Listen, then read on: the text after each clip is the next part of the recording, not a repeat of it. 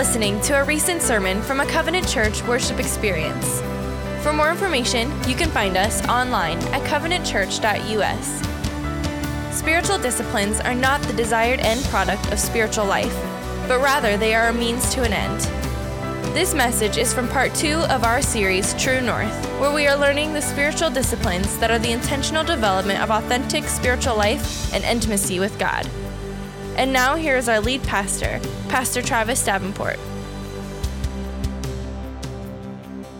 The true story is told of two lumberjacks, one older and one younger. And the younger lumberjack had gotten somewhat proud of the fact that he could cut down trees at a pretty fast rate. And so much like many other young whippersnappers, he felt that he had to prove himself. And yes, I did just use the word whippersnapper. Bring that back. All right, hashtag. Anyway, so the younger lumberjack decided he was going to challenge the older lumberjack to a tree cutting contest. And the older lumberjack accepted, of course, and the challenge was to see who could cut down the most trees in one day. And so they began. The young man, with all his vim, vigor, and vitality, began to chop down one tree after the next. And he went like this all day. He did not stop. In fact, he didn't even take a break. Now he felt like he was doing a good job, and he felt like that things were looking pretty good when he noticed that the older lumberjack would chop trees for an hour and then take a break for 15 minutes. Get back up, go into the woods, and chop trees for an hour, and then stop for another 15-minute break. But when the end of the day came, the older lumberjack had chopped down 1/3 more trees than the younger lumberjack. Now, somewhat miffed and put off, the younger lumberjack went over to the old statesman of forestry and said, "How in the world did you, old man, you chop down more trees, taking a break every 15 minutes, when all I did was chop one tree after the next, going nonstop all day?" And the older gentleman, you can just picture him, right? Sitting back in his rocking chair, just sipping a little cup of sweet tea, with his axe over his shoulder, placing it down slyly, had a little bit of a grin, and he looked at him, and he gave him some wisdom. He said this, he said, "Because while you were chopping nonstop and I was taking a break, I wasn't just taking a break, I was sharpening my axe. I was sharpening my axe." A lot of us have been working hard to do right, to get right, to be right, but we're dull axes. We've been chopping trees with dull axes, and we wonder why the trees aren't falling. We make New Year's resolutions. We made them last year, and after 2 months, the axe got dull, and the trees stopped falling. Are you with me? You've been there before. Many of us have. And sometimes you can look at somebody who is chopping down way more spiritual, quote, spiritual trees than you, and yet it looks like they're exerting half the amount of effort. Isn't that frustrating? I mean, let's keep it real. That is frustrating, and yet here we are running around, volunteering for this, giving to this, being a part of this, going here, doing that, and serving, and yet we wonder why they are progressing in their spiritual walk, growing closer and closer to Christ, and it seems like our spiritual trees are not falling like they used to. Many of us, maybe, just maybe need to sharpen our axes. You see, that's what fasting and prayer is all about. And today, in week 2 of True North, we're talking about the discipline of fasting. Turn to your neighbor and say fasting. Turn to your other neighbor and say fasting. Fasting is all about sharpening the axe. Now listen now, fasting is all about sharpening the axe of the inner man, so we're able to move through what I call the gateway to spiritual victory. That's good, right? We all want victory in our lives. Amen? Yeah? We can say amen. We're kind of young, but we can still say amen. Let me hear an amen. Amen. Yeah, that means I affirm, I'm with you. Go, Pastor. I know that when I affirm you and I'm with you, you preach better. So I'm going to do that more and more. Amen? Amen. All right, good. It's the gateway to spiritual victory. In the book of Matthew, Jesus told his disciples that some mountains can only be removed through prayer and fasting. Fasting is the very essence of what to do when a crisis erupts in your experience. Whether it's a personal crisis or a family crisis or a financial crisis or a health crisis, it's not just something that you do casually. It's something that you do because you need a breakthrough in your life from God. Fasting is a discipline. It is difficult, but I want you as a person to experience it, and I want us as a church to experience these breakthroughs. Don't you? Yes? Amen? Jesus said that some mountains can only be moved. Some circumstances can only be overcome. Some tragedies can only be reversed by prayer and fasting. You hear a lot about prayer. Last week, we spent the majority of our time talking about the discipline of prayer. And we're comfortable talking about prayer. And probably not so much about fasting, but maybe, just maybe, this could be one of the major things that could change your life. In fact, Jesus said that in his absence, fasting was to be a priority. Matthew chapter 9, verse 15, for example. Listen to what Jesus says. Can the wedding guests mourn as long as the bridegroom is with them? The days will come when the bridegroom is taken away from them, and they will fast. Listen, you know what's great about this verse? It is for us. This verse is for us. Jesus is no longer physically on this earth walking the way that he once was. And because of his physical absence and the need that we have to make a link with him, spiritually fasting is the way to make that connection. Since you can't go to Jesus physically right now and verbally have a physical face-to-physical-face conversation, God says that there is a way that you can make a special link to him when you need him, and he says they'll call it a fast. Fasting is the way that gets through the gateway to get to God in the crises of life. So, let's begin preaching today. Can we start that? That was just kind of here or there. Let's begin. Grab out your notebooks. You need to have them this month, especially. Good stuff about discipline. Write some of these things down. I want to talk just briefly about fasting. And first I want to review with the principle of fasting. Write down the principle of fasting. In the Bible, fasting occurred during the burdens of life that demanded a spiritual breakthrough. Now, as I mentioned before, there could be emotional burdens, circumstantial burdens, financial burdens, directional burdens. Which direction should I take in life? But fasting was the way that the people of God got a breakthrough to help them, direct them, help them deal with the crises in their life. So it was no small thing. So let's start off with the definition of fasting. I'm going to give you a couple, okay? Right quick. If not, jump back, listen to our podcast. Don't have time to repeat today. What is fasting? Fasting is the deliberate abstinence from physical gratification in order to achieve a spiritual goal. It is the denial of the flesh in order to get a response from the spirit. It gets better. It is a renouncing of the natural in order to invoke the supernatural. So fasting is where you say no to you in order to hear a yes from God. It's the way by which God's presence would be invoked in the midst of a difficult situation. Let me show you what this looks like. Turn over to the book of Zechariah, or turn on the book of Zechariah, or just listen or look at the book of Zechariah. If you're going to spend more time searching for the book of Zechariah than reading it, just hang tight. Zechariah chapter 7, 2 key verses, verses 5 and 6 says this. Say to all the people of the land and the priests, when you fasted and mourned in the 5th month and in the 7th for these 70 years, was it me? Who's this me? This is God. Was it me that you fasted? And when you eat and when you drink, do not eat for yourselves and drink for yourselves. Now follow this. When you eat after church today, who will you be eating for? Nobody but you. I can guarantee it. Nobody but you. And I can guarantee that you do not eat with me in mind. And I can also guarantee that I do not eat with you in mind.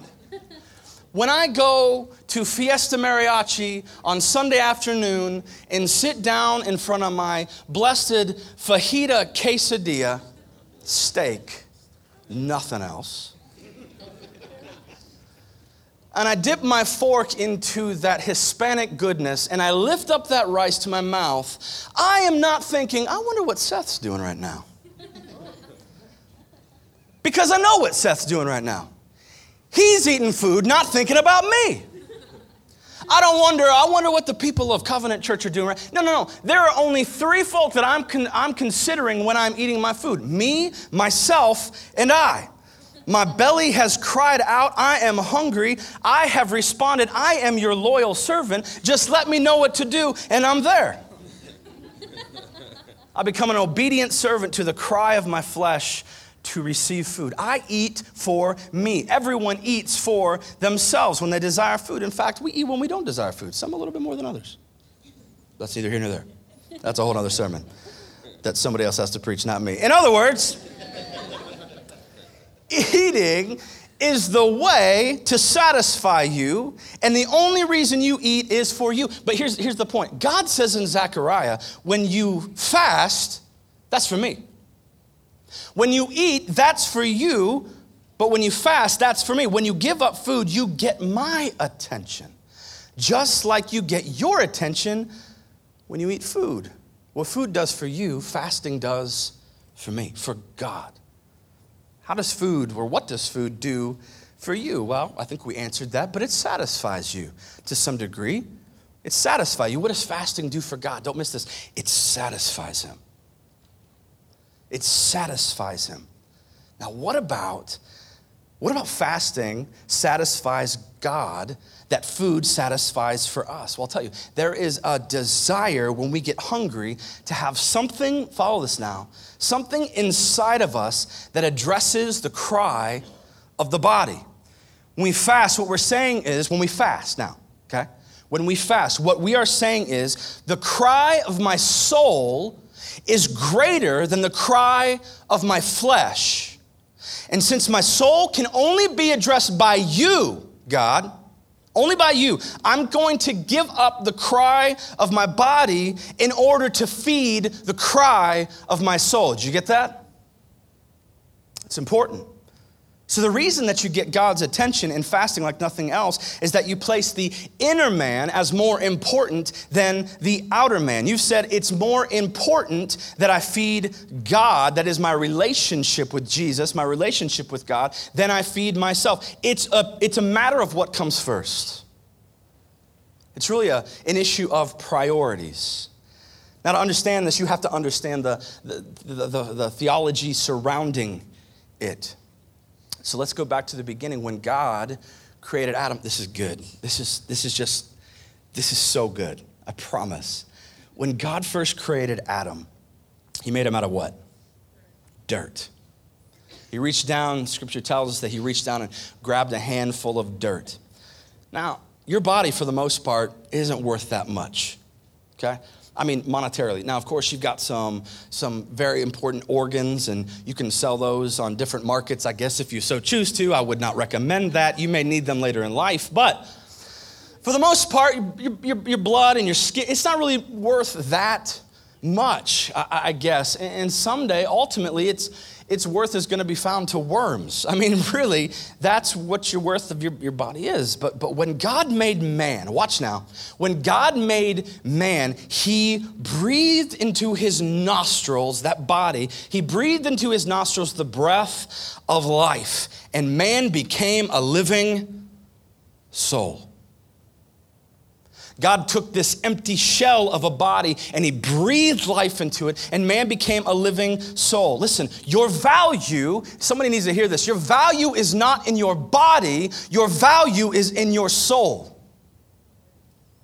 So often we spend our lives trying to validate our bodies, trying to fix our bodies, trying to help our bodies. What I want you to know, your value is not in your body. Your value primarily is in your soul, because Adam did not come alive until God breathed his breath of life into him. But watch what we do.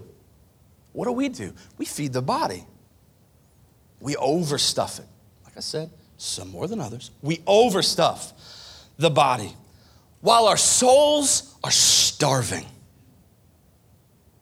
We get more and we jam more and we stuff more and more and more. We eat when we're hungry. We eat when we're not hungry. We eat because it smells good. We eat because it looks good, which is the cheap part of us as humans. We jam it so full while the soul is begging to be fed. And God says the way you feed the soul is by not eating.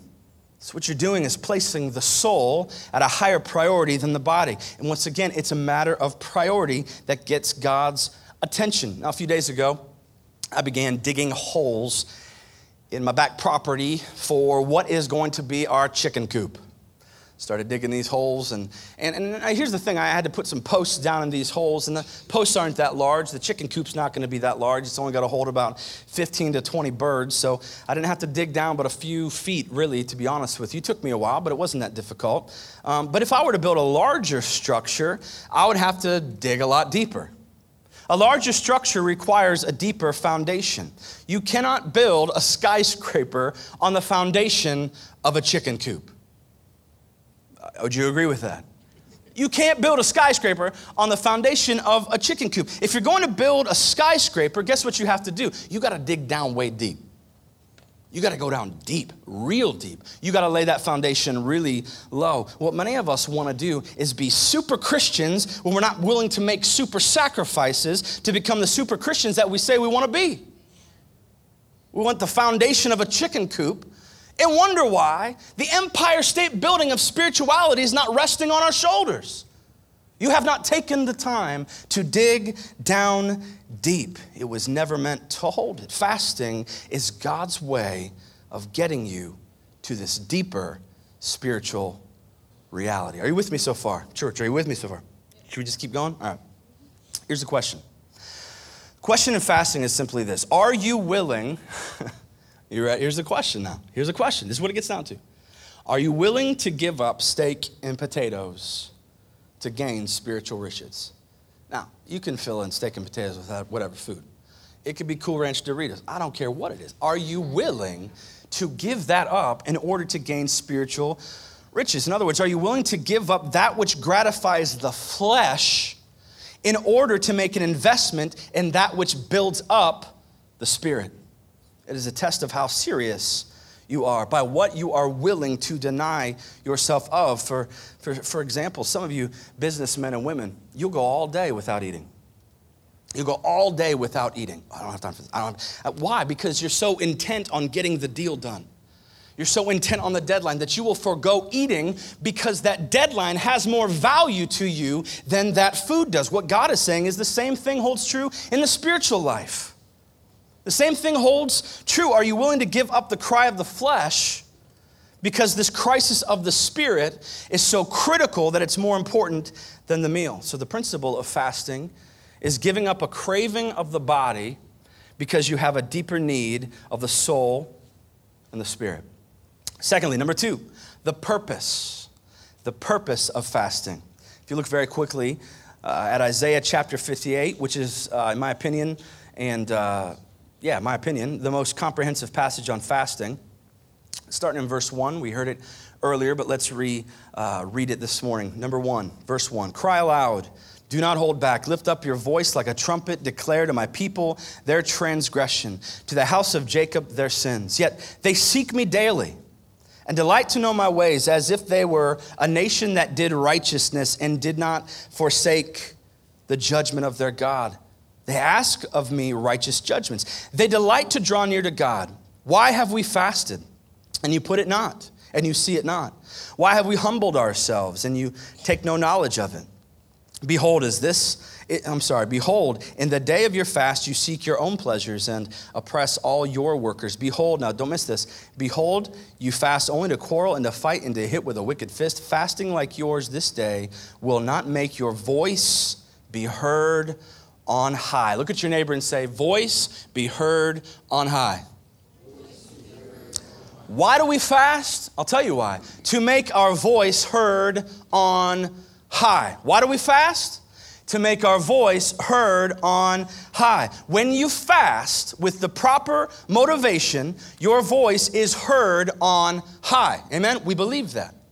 Our voice is heard on high. We spend so much time with God on the run. We spend so much time just nickel and diming God. God says, are you willing to have a concentrated time to make sure that you are in my presence. Look at what we do when we're hungry. When we're hungry, we make a way out of no way, right? We make sandwiches out of that which is unsandwichable. Ladies, you have wives, you have, or maybe you do, you have no idea what transpires when you go visit your mama on the weekend and leave your poor husband home all alone. Unless you have made him pre-wrapped tinfoil meals, he's waking up making a bowl of rice with graham crackers. He's making sandwiches out of bread, or half a slice of bread and the other half a bagel, because that's what's there, putting some cheese and mustard and calling that lunch. He's eating top shelf ramen every meal. He's firing up the grill and roasting one taco shell and calling it dinner. I mean, we will eat the most bizarre things. Why? Because we are desperate to satisfy this desire. We're not going to spend money. You yell at us for that. So we will raid the pantry. We will make a way out of no way. We are desperate to be satisfied. Scripture says, when you fast, you are desperate to make your voice heard on high. Now listen to verse 5. Is such the fast that I choose, a day for a person to humble. Say humble. Say humble, church. Humble himself? Is it to bow down his head like a reed and to spread sackcloth and ashes under him? Will you call this a fast and a day acceptable to the Lord? It is a humbling experience to fast. To say no to food or no to sex. The Bible talks about sexual fasting. We'll hit that in a moment. A no to television or no to something else that you are dying to do, because it's only a fast if you're giving up something. If you don't care whether or not you give it up, you're not really fasting because there's no loss. Fasting always means humility, and humility always means self-denial. So what God does to the person who comes to him and is willing to give up the cry of the flesh for a greater need of the spirit is sharpen their focus between the physical nature and the spiritual natures. And that eating is fundamental to the physical well-being, but not eating is fundamental to the spiritual well-being. Or as Jesus put it, man does not live by bread alone, but he lives by every word that proceeds out of the mouth of God. Life alone is just not how well you're doing with your body. And in fact, some of us spend so much money covering up our outer man because our inner man's so ugly. Maybe you spending some major coin upgrading because your inside man is so ugly. Some of the most beautiful, gorgeous, lovely people that you would ever want to meet, watch on TV, see in the movies, go into Hollywood, whatever, are some of the most disgusting, broken, ugly people on the inside. Men, don't date a girl just because she's pretty. Don't date a woman just because she's pretty. You might get married, wake up one day and realize that she's nasty. You married somebody ugly. Now, you didn't know that. You were just caught up in her eyelashes and all the other things. But you're going to wake up one day and those eyelashes are going to be shaved off and they're going to be red eyes just peering at you, shooting lasers in your face. Some of you there, and you're crying. You're not laughing. You're crying. You know what I'm talking about. No help for you, brother. I can't. The issue is that our inner man must be beautified. Our inner man must be fed to complement what we're trying to do with the outer man. And he says fasting is the way to do that. Fasting acknowledges the spiritual nature. It says that there is more to me than what you see. I like that. There's more to me than what you see. There's more to me than what you see. That's why I like 1 Thessalonians 5:23, which says man is spirit, soul, and body. Man is spirit, soul, and body. Not body, soul, and spirit. You're not body, soul, and spirit. You are spirit, soul, and body. Well, that's the same thing. No, it's not. No, it's not. You are spirit, soul, and body. If you look at yourself as body, soul, and spirit, you will live your life from the outside in. If you look at yourself as spirit, soul, and body, you will live your life from the inside out. So the way you ought to live, God says, is from your spirit.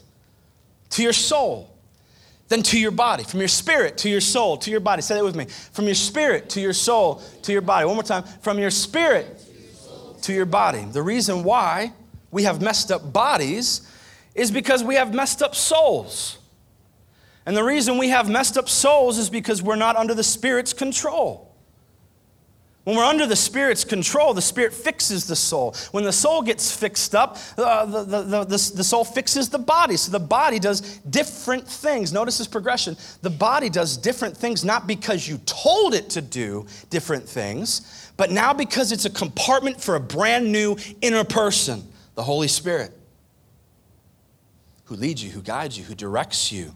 So Scripture says that you're a new creation when you come to Jesus. Old things have passed away. Behold, everything has been made new. Why? Because the old man has died. The old you is dead when you meet Jesus. Now listen to me. Scripture teaches over and over and over and over and over that you must die if you want to live. And through the Bible, we read all the time that dead things get to live. For example, you plant a seed in the ground. What happens? You bury it. It dies. And then what takes place? Something sprouts up, maybe a fruit or maybe a flower, preferably a fruit. When you get your cologne, you must break the seal in order to smell the aroma. A baby chick must break through the shell in order for there to be real life to emerge. And what God is saying is that if you really want the outer man to get right, listen, if you really want the outer man to be right, if you really want the outer man to do right, the inner man must be set free. The Holy Spirit, the inner man must be set free. Now, I'm not going to lie. When I show up to church on a Sunday morning, I look forward to seeing you. I look forward also, though, to smelling the fresh smell of hot, freshly popped, buttered popcorn. Can I get a witness? Is that an amen worthy? I mean, is there anything? There's a couple things better, but that's pretty much up there. Nothing worse, though, than taking a bite of popcorn and having it not be popped. You ever do that before? You reach down, you're scrambling for the bottom. I mean, when you pick up one of those, you don't even know it. You eat it, and what does it do? It like breaks your tooth. Something so enjoyable goes to so painful so quickly. It's hard, it's crass, it will, like I said, it will break your tooth. Now it's still popcorn, but it hasn't been popped yet. Now every kernel of corn has moisture in the center. Did you know that? Every kernel of corn has moisture in the center, and you put the popcorn in the microwave, and the microwave heats up the moisture, and the moisture becomes steam, and the steam pushes against the shell, and all of a sudden, after 60 seconds, you start to hear what? Pop, pop, pop, pop, pop, pop, pop, pop, pops everywhere around you, and the shell explodes open, and if you had never seen popcorn before, you would be shocked because you didn't know that there was that much stuff on the inside of that shell. The shell was holding stuff down so that what was on the inside never burst to the outside, so it was not edible. Do you see the parallel? Do you see where I'm going with this? When you come to God in the environment of fasting, He heats up your spirit so that your spirit inflames your soul, so that your soul breaks through your body, and you didn't know that there was so much good stuff on the inside. You didn't know there was so much righteousness inside of you. But it's because you came correct. We used to say that back in 7th grade. Man, you better come correct. That's what we used to say. Bunch of white kids with corn around us. We used to talk like that. Boy, you best come correct. You say that in the wrong place as a white kid holding a corn cob. You ain't going home. It's because you came to the presence and bowed before Him in humility, and He broke you. Now don't miss this. He broke you. He broke you. To be broken means to be stripped of one's self-sufficiency. That's what humbling means. Now, see, some of us don't come at it with humbleness, with humility. We don't come humble, and we don't mean it. We don't mean not to be humble, but I want you to know it offends God. I love you, but not coming humbly before God is an affront to Him. You want to know a huge affront to God? We laugh it off, but it's a huge affront to God. New Year's resolutions. You know why? We say things like this year, I'm going to stop doing this, and I'm going to stop doing that, I'm going to stop going there. And you know what you're saying to God when you say, I'm going to do this, and I'm going to do that, and I'm going to stop this, and I'm going to, what you're saying to him? You're saying, I can do this. This year, I can do this. This is a side note. If you could do it, you would have already done it. That's a sidebar. You know what God wants to hear? You know what humility is? Lord, I can't. This is why coming to Jesus is often so difficult for men. We don't like to admit our need for help. Thus the sandwich bagel with cheese and mustard and whatever. We don't want to let you know we need help. We don't want to come before God and say, I can't do this. But that's what true humility is. I can't. You're not failing God when you tell him, I can't. You need to say, Lord, I can't. I've tried every which way I know, and I can't. I can't get rid of this addiction. I can't stop these habits. I can't get rid of this pornography. I can't get rid of this anger. I can't get rid of this bitterness. I can't get rid of this unforgiveness. I am totally ruined. Like Isaiah said, I am undone. I can't do it. And so I throw my inability at the mercy of your feet. I throw my failure at your feet. I throw all this stuff at your feet. I can't. And you know what God says when you say I can't? He says, now we're ready. Now we're ready. Now we can get to work. Because as long as you're stuck in this cycle where you're saying I can, you're not broken. You're not being humble. You're not bowing down. You're not putting yourself in the proper place because you recognize that you are broken when you realize that you cannot do a thing without God. That's some old school preaching. We'll go back. We'll go old school. We'll get the Gaithers back here and we'll go old school for a minute. Okay? So let me just say this. You cannot do a thing without God. God allows it. What about the people that curse God? God allows it. What about the people that murdered Jesus? God allowed it. God allowed it. God holds you together by his words. You don't have to move an arm. Just says, God allows it. Every breath you take, the same breath that the atheist draws in to say there is no God is the same breath that God says, give him another. Give him another.